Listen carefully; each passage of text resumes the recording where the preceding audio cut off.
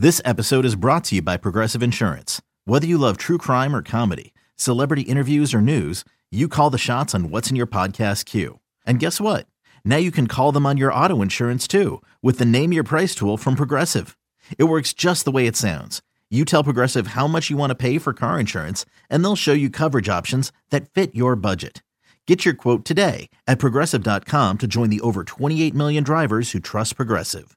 Progressive Casualty Insurance Company and Affiliates. Price and coverage match limited by state law. 3-1 pitch, swing and a drive. Deep to right field, way up there, way out of here. Goodbye, baseball. 8 strikeouts for the King tonight and make it 23 consecutive scoreless innings for Felix. Strike 3 called on the outside corner, and there it is. It's time for the Seattle Mariners Baseball Podcast. Kyle Seager! That just happened! Thank you very much! Now, here's your host, Gary Hill. It is time for the Seattle Mariners Baseball Podcast. Gary Hill with you. Thanks for being here as we dive into the final game of the 3-game series against the Houston Astros as Houston vaults themselves back into the wild card. They flip-flop with the Angels, so now the Astros back in control by half a game. But the Mariners, their say in the race, well, it's come to an end as the Mariners have an off day today and then will take on the Oakland A's for 3 games to end the season. Felix Hernandez has been shut down for the season, which I'm sure you've heard by now. We'll talk more about Felix Hernandez and his season coming up, if you can believe this, in the final podcast of the year in terms of this baseball season, coming up on Monday. That's going to be the last podcast of the year. So, wow, it's hard to believe. It's hard to believe, but we're right here at the end, the final 3 games. Coming up in this one, Shannon Drayer, great conversation. She sits down with Jerry Dipoto, so you get really good insight on what he is looking at and thinking, and it's fantastic. That comes up in a few minutes. Rick Rizzs, really good conversation with Tom Wilhelmsen, who's been so good. That's for a while now, but especially since he took that job as closer, he's been lights out. And I had a chance to catch up with an old friend, a former Mariner, Mark McLemore. And that comes up as well in a few minutes. So a lot to get to in this one, including some big moments in the game last night against the Houston Astros. Of course, a really interesting game, a Johnny Allstaff game, so the bullpen on call from the very beginning. Tony Zych was the first one on hand. He took the ball initially and looked good. And the 2-2 and a swing and a miss and a slider, strike 3. Zych strikes out Carlos Correa, and that will retire the side. A 1-2-3 first inning. How about that? Tony Zych, his first major league start, and he takes care of the Astros here in the top of the first. Mariners had some big moments offensively, including Kyle Seager, as he sets a career high in home runs last night. The pitch, curve, swinging a fly ball, well hit into the gap in right center field. Going. Goodbye, baseball. Career high for Kyle Seager, his 26th home run of the season. A 3-run home run here in the bottom of the 5th for Kyle. And it's now the Mariners 5 and the Astros 3. Holy smokes, what a shot by Seager. And it's amazing. Kyle Seager does it again. His career high in home runs, 26 now. Half of them exactly have come against lefties. And we've talked about this in terms of how good he's been as a left-handed hitter, hitting against left-handed pitching this year.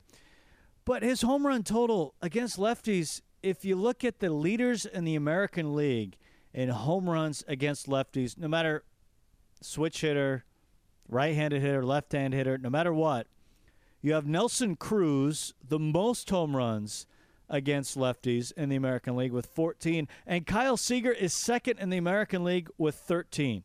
That includes all hitters, left-handed, right-handed, doesn't matter. Kyle Seager, 13 home runs against left-handed pitchers. That is the second most in the American League. If Nelson Cruz's teammate was not in front of him, he would lead the American League as a left-handed hitter in home runs against lefties, which I think is just remarkable. But funny enough, he was tied for about 30 seconds with Nelson Cruz home runs against lefties because Nelson Cruz, he went yard too. To Otonelli. Swinging a well-hit ball deep into right field. Springer going back, looking up. Goodbye baseball. Back-to-back home runs. Seager and Nelson Cruz, his 44th home run of the year. And the Mariners now lead 6-3. And with that home run, Nelson Cruz has just tied Jay Buhner with 44 home runs for the most home runs by a right-handed hitter in Seattle Mariners history. Congratulations, Nelson Cruz. You just tied the bone. He sure did. 6 on the Mariners single-season list, tied with Jay Buhner. The only hitter in front of him, Ken Griffey Jr. 56, 49, 48, 45. Those are the seasons that Griffey had ahead of Buhner and Nelson Cruz. 44 big home runs for Nelson Cruz.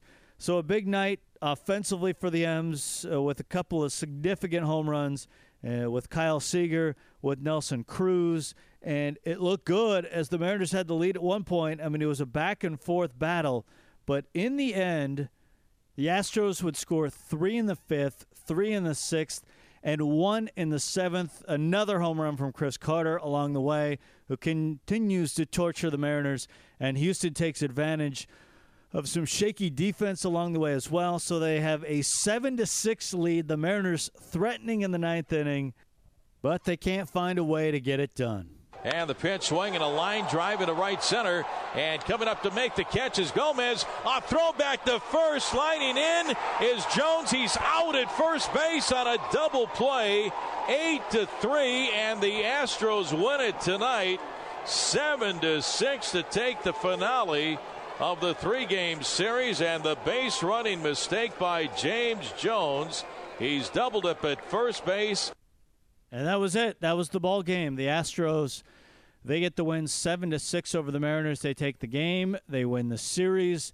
And now they have the second wild card spot heading into the weekend. It is going to be a wild weekend as the Astros will take on the Diamondbacks for 3. The Mariners an off day starting tomorrow, and then the Mariners will play the Oakland A's. And again, Felix Hernandez will not be a part of that series coming up, as Felix has been shut down for the season, and he will fall short of 200 strikeouts, 200-plus innings for the – well, he's done it 6 straight years. He will not make it 7, but still one of the longest streaks in baseball history. Only 3 pitchers have longer streaks than 6. Roger Clemens, Walter Johnson, Tom Seaver. So still tremendously impressive what Felix Hernandez has done, but he will not extend the streak to 7. It sits at 6 and still had a very, very nice year that we'll talk about coming up in the podcast on Monday. Right now, we're going to turn things over to Shannon Drayer. She had a great conversation with new Mariners general manager Jerry Dipoto. You're always creating designs in your mind, how a roster should come together, the type of player you're looking for. You want to be diverse, you want to be flexible, you want to be sustainable, and that last one is the sustainability. You have to achieve all the other things to get there, and there is some work to be done here. There's a foundation of player with guys like Robbie Cano and Nelson Cruz and Felix and Kyle Seager that really gives you something special to start with. And I think there's enough of the supplemental players on the roster that really make this thing go. And, to me, you win championships in the trenches. You have to control the line of scrimmage to win the game. And in baseball, that's the strike zone. How do you make that happen? You bring in support players, role players that can augment the greatness of your core. And this core is great, and we'll build on that. And I have no doubt that we'll do the right things in scouting and player development to create a super highway of player talent to this level. And in the meantime, because that does take time, we will access players via trade and free agency to help create a layer of depth, so that once that first design goes awry, because inevitably there will be an artery that you can't avoid taking. that there is a plan B in place to make sure that we don't spiral out of control. You mentioned the ballpark very early on in your comments, and there's been a lot of talk, why does this team win on the road and why not at home? And you can look at it, well, perhaps they're not built for home. What do you see when you look at this park, and what do you think the Seattle Mariners ultimately should be as far as that profile of what that team is? The profile, I said it during the presser, the Mariners need to pitch, they need to catch it, and they need to be athletic. And I think, that general description really fits the Pat Gillick Mariners of the early 2000s. And when you had guys like Ichiro and Mike Cameron and the like running, it was just a really fun to watch athletic team that happened to have a good deal of under the radar pitching. Guys like Gil Mesh and Joel Pinheiro, guys who were sneaky good. The early years of Freddie Garcia, where they were a lot better than the rest of the major league landscape knew they were. This ballpark allows you to do that. This ballpark allows you some flexibility in building a pitching staff. You don't have to shy away from guys who throw strikes and pitch to contact. You don't have to shy away from guys who give up fly balls at a higher rate than you'd like to see, because the ballpark will help you, provided you build a defense that sucks those balls up and turns them into outs. So, don't know how much of that is going to be doable in 30 days, but I am very confident that that's going to be doable in time. And whether it's April or May or September of next year, you will see this team progress to the sustainability part, because the rest of it is the foundation is in place. We just need to accent it. Okay, you brought up the 30 days, and you mentioned in the press conference that you want this front office, you want this organization operational by meetings season. What can you do in 30 days? I think the idea here is first to look in the engine room, as I've called it, the scouting and player development departments. We need to determine who among those people we are moving forward with and who among those people may not fit. I'd say there's going to be far more of the former, that people that do fit. And, we do believe in scouting and player development as the most crucial part of what we're doing. That's a foregone conclusion. We'll address that first. I would like to visit with the Major League manager, staff, and medical team frequently this week to gain an understanding first of who Lloyd is and what he's about, the staff and what they're about, because these are critical decisions that we'll make together. And the other is the medical team. Maybe the most important and under the radar thing we need to make sure of is the players we have, both at the major and minor league levels, are they healthy? Because if they can't go take their at-bats or throw their innings, now we're in trouble. We don't know many things about the 2016 baseball season other than the fact that we're going to show up and play. The one thing we do know for certain is that one way or the other, we're going to have to throw about 1,450 innings as a pitching staff. And if you don't have the guys that can throw the 1,450 innings, you're in trouble. And, if you get to starting pitcher number 7, 8, 9, and 10, as you inevitably will, it takes 10 to get through a season. Right now, we don't have 10 to get through a season. And, it's going to take you roughly 23 to get through a full season in terms of total pitchers. We don't have 23 at this point. So, between now and first day of spring training next year, and more importantly, between now and the end of the finish line next September, October, we have to find a way to get to that layer of depth or level of depth, or we won't be as competitive as we want to be. And you would say that right now that's a much more pressing need than on the offensive side of the ball? I think so, which is an odd narrative for the Mariners. Yeah. I think the general narrative nationwide has always been, they can pitch, they can't hit. I don't think that's true. I think the middle of the lineup, again, going back to the Seager, Nelson Cruz, Robbie Cano, is as stable as it gets. You've had nice seasons from solid players. Like Brad Miller has had a very nice season. I think there's more upside in there. Seth Smith has done a very nice job in kind of creating lineup length. We do need to create length at the bottom of the lineup, which is critical, and there's some young players that may help there. But the pitching is in general, when you're talking about that starter 7, 8, 9, and 10, and the bullpen that happens after your 6th, 7th, and 8th guys, those are areas that have fallen short for the Mariners this year. And injury is inevitable. Underperformance is going to happen, and in part you have to be in a position to cover that need when it arises. When one ligament pops or one knee gets twisted or one pitcher gives up home runs at a higher frequency than they're used to, you have to be able to go to the next level. It's funny. I mean, people will say you're a number guy, and then you look and you see the broad baseball background. What do you see yourself as? I like to see myself as balanced. I consider all forms of information. And the first thing I'll tell the people in scouting and in player development as we start this, because, again, they are kind of the lifeblood of what we'll do, is that information is king, and we have to consider all of it. I will talk to Lloyd and the staff downstairs about the same thing. And, the minute you stop considering the information that's at your fingertips, now you're making mistakes. I want to know. I want to know what the best pitch to throw this hitter in a 2-0 count is. I want to know what the best way to raise this young player into a future major leaguer may be, based on our past experiences and the current trends and what's happened, where we project this to be in the future. So, I've seen myself portrayed as the kind of the new age version of Bill James, who used to wear a player's hat. I don't know that that's entirely accurate, but I do subscribe to a lot of the theories that Bill and others have come up with sabermetrically. I do believe in using statistics to help make better decisions. And I think, honestly, the way the game has evolved, if you're not considering those things, you're making a big mistake. What opened your eyes to the numbers? I was always interested in them as a kid, but maybe the most profound enlightening for me came when I worked for the Red Sox. I took a job with the Red Sox in the winter of 2002 and worked with them through the World Series in 2004 before leaving to go direct a department. But Bill James was a member of the front office that we put together during Theo's first year in Boston. I came over there as a major league scout and joined the group, and we had a wildly talented and very analytical front office, and I saw things happen, and I saw us score more runs than any team had ever scored, with a bunch of guys that most teams would have looked at as spare parts, and one of whom has gone on to become what I think is a Hall of Fame player, and David Ortiz, who was roughly the equivalent of a freebie on the market after being released and waived.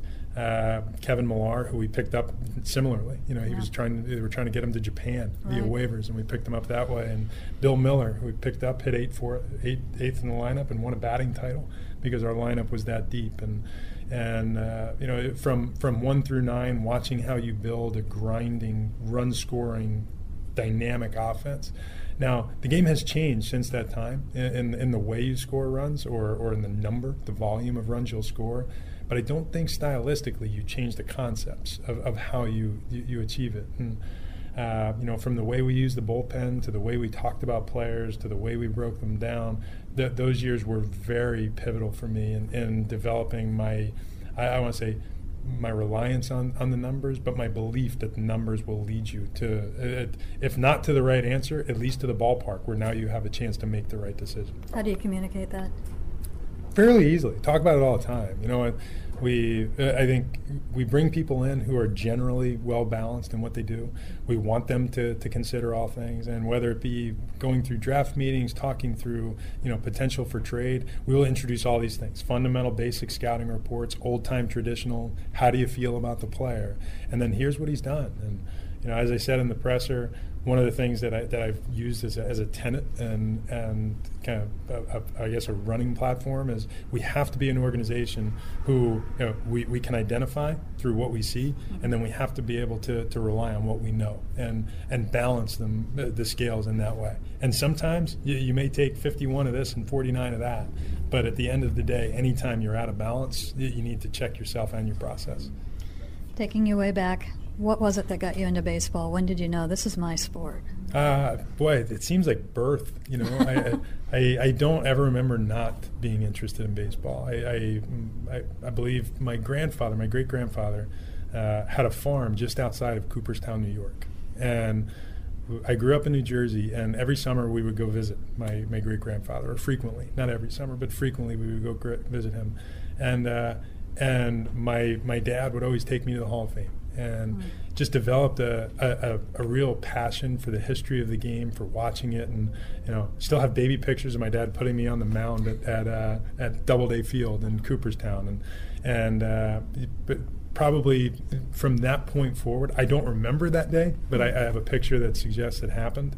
I do remember many times in my teenage years, especially sitting on the floor in the Hall of Fame, filing through postcards and reading the back of the statistical breakdown of what players who most people would have never heard of. High Pockets Kelly and Rabbit Marinville, and people forget the greatness of the game and the way it's connected.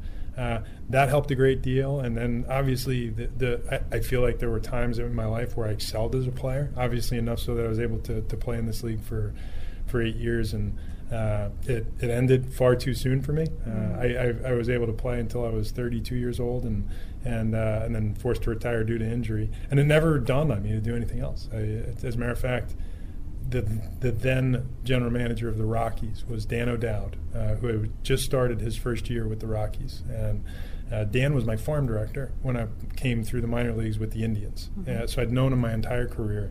And, he was there at the beginning and he was there at the end. And, on the day that the doctors told me I was done and that I was not going to be able to move forward as a player, obviously I'm sitting in a training room and I'm crying, and teammates are coming by and rubbing my head and giving me hugs, and Dan walked up to me and he said, "You know what you're going to do? You're going to take this like a man, like you've done everything else. You're going to go put on a pair of real pants and come help us on the other side build a championship team." And that's what I did. I walked across the lawn and I started working in the front office, and it's been a tremendous journey. I've done a lot of different things in the game. And as I've said to anybody, I don't care what you call me. I don't care what the title you give me. I just want to help do the right thing, put players in a position to succeed, and then go find more of them. So great conversation there with the new Mariners general manager, and another great conversation, this one with Rick Rizzs and Tom Wilhelmsen. Tom, before we get to your job and how you do your job, relieving is not the easiest thing in the world. What makes a good reliever for the kids out there who want to pitch in relief? Well, you got to take care of yourself. You got to take care of your body and your arm, and you got to get a routine, because any given day you can be out there. So you got to be ready to go just about any day of the year. Every reliever at one time was a starter, and then there's that transition to becoming a reliever, whether it's a long relief or a closer, a setup guy. When did it happen for you, and how did you make that transition? That happened in 2011 when I broke with the Mariners out of spring training. I was a starter up until then, and I made the team, and they said, "You're going to be in the bullpen," and I said, "Thank you." Mostly thank you for allowing me to make the team. It really didn't matter what position I was in, but that's where it all went down. Just got to the big leagues and became a reliever. So, okay, a starter pitches every 5 days. You got a routine. How did that routine then change for you as a reliever, and what did you have to do?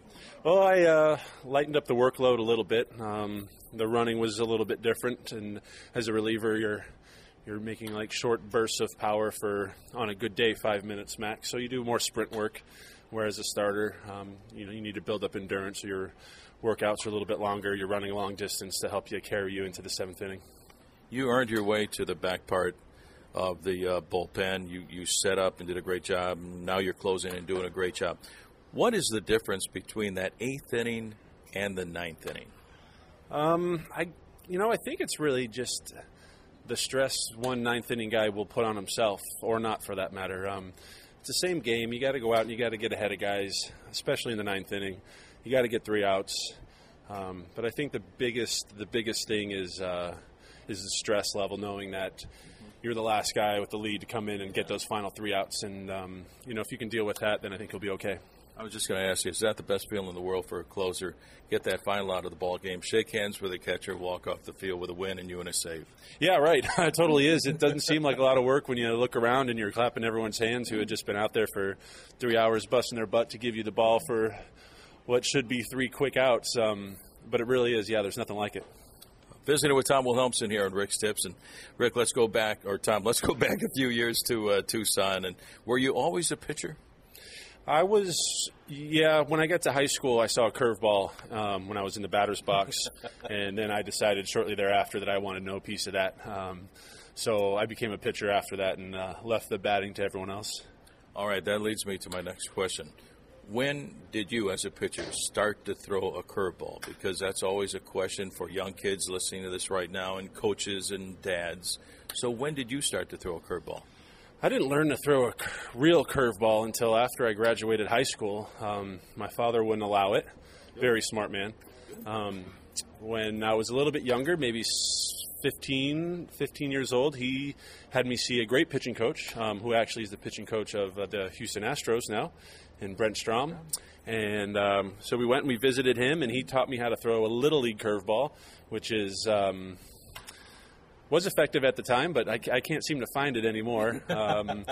And he showed my father how he pulled him off to the side and said, when he becomes of age, when you will allow him to throw a real curveball, this is how you do it. And after I graduated high school, we broke the curveball in.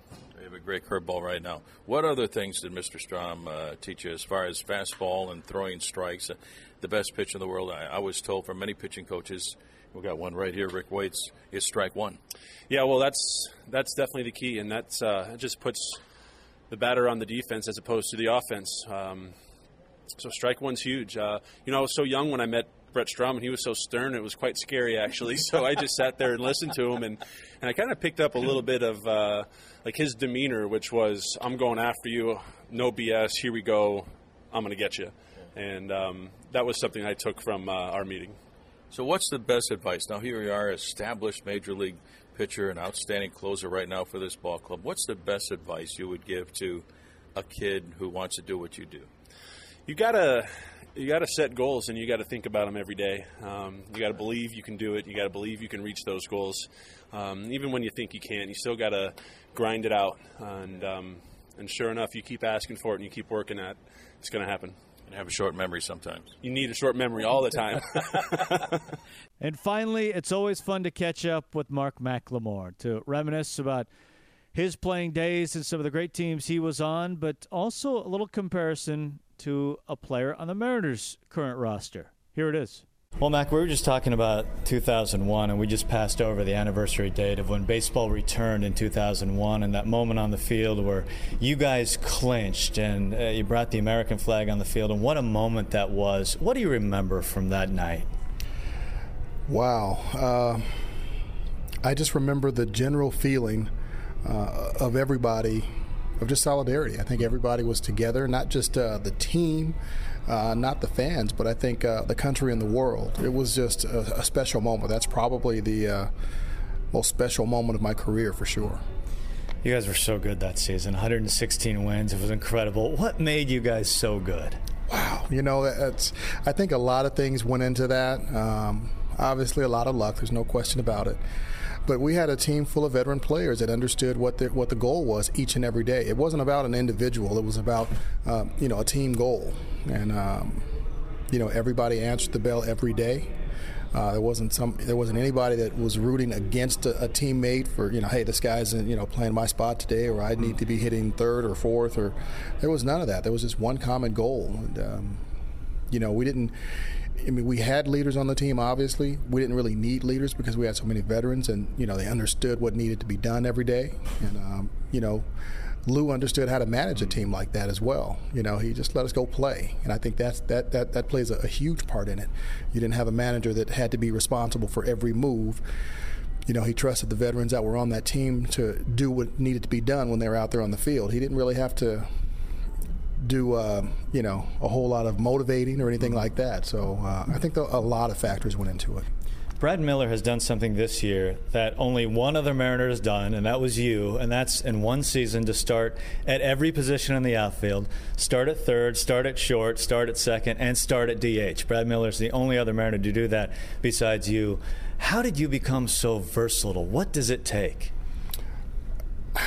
Wow. One, a lot of hard work. I had to work hard at third base was probably the most difficult position for me, but just hard work, and I don't know, I was just always able to catch the ball. That's really the bottom line. I was just always able to catch the ball. I was a magnet. From the time I can remember playing this game, I've always been able to catch the ball. It wasn't that difficult for me. So being able to go in the outfield and play there, I just kind of, went back to my football days and just running under the baseball, running under a football. It's the same thing. In my mind, it was the same thing. So that's why it wasn't a tough adjustment for me going to the outfield. And the infield positions, just watch how other guys played it. I was drafted as a shortstop, so that was just going back to my old roots. So that was fairly easy, and then played second base, obviously, the majority of my career. And then I think, like I said, the biggest thing was just really adjusting to third base and figuring out what I needed to do with my ability at third base in order to play it well. It's amazing when you think about it. You played every day. You played all these different spots. You were a switch hitter as well. How much extra work did you have to put in to maintain everything? A ton. And that's, you're probably the first person that really has ever asked me that question. People don't realize a switch hitter has to take twice the number of swings as a guy that just has to worry about one side. And then for a guy that plays multiple positions, I had to take ground balls every day, no matter if I was in the infield or not, because if I started in the outfield, there were a lot of games where I ended up in the infield. So I had to stay on top of it by being by taking ground balls every single day, even though I'm playing left field or center field or right field. I wouldn't necessarily take fly balls. I had to take ground balls. So a tremendous amount of work went into it, and people really just don't even think about that. Well, Mac, it's been fun to catch up. It's fun to talk about what was a great year in Mariners history. Thanks so much. You're welcome, man. Anytime. Appreciate it.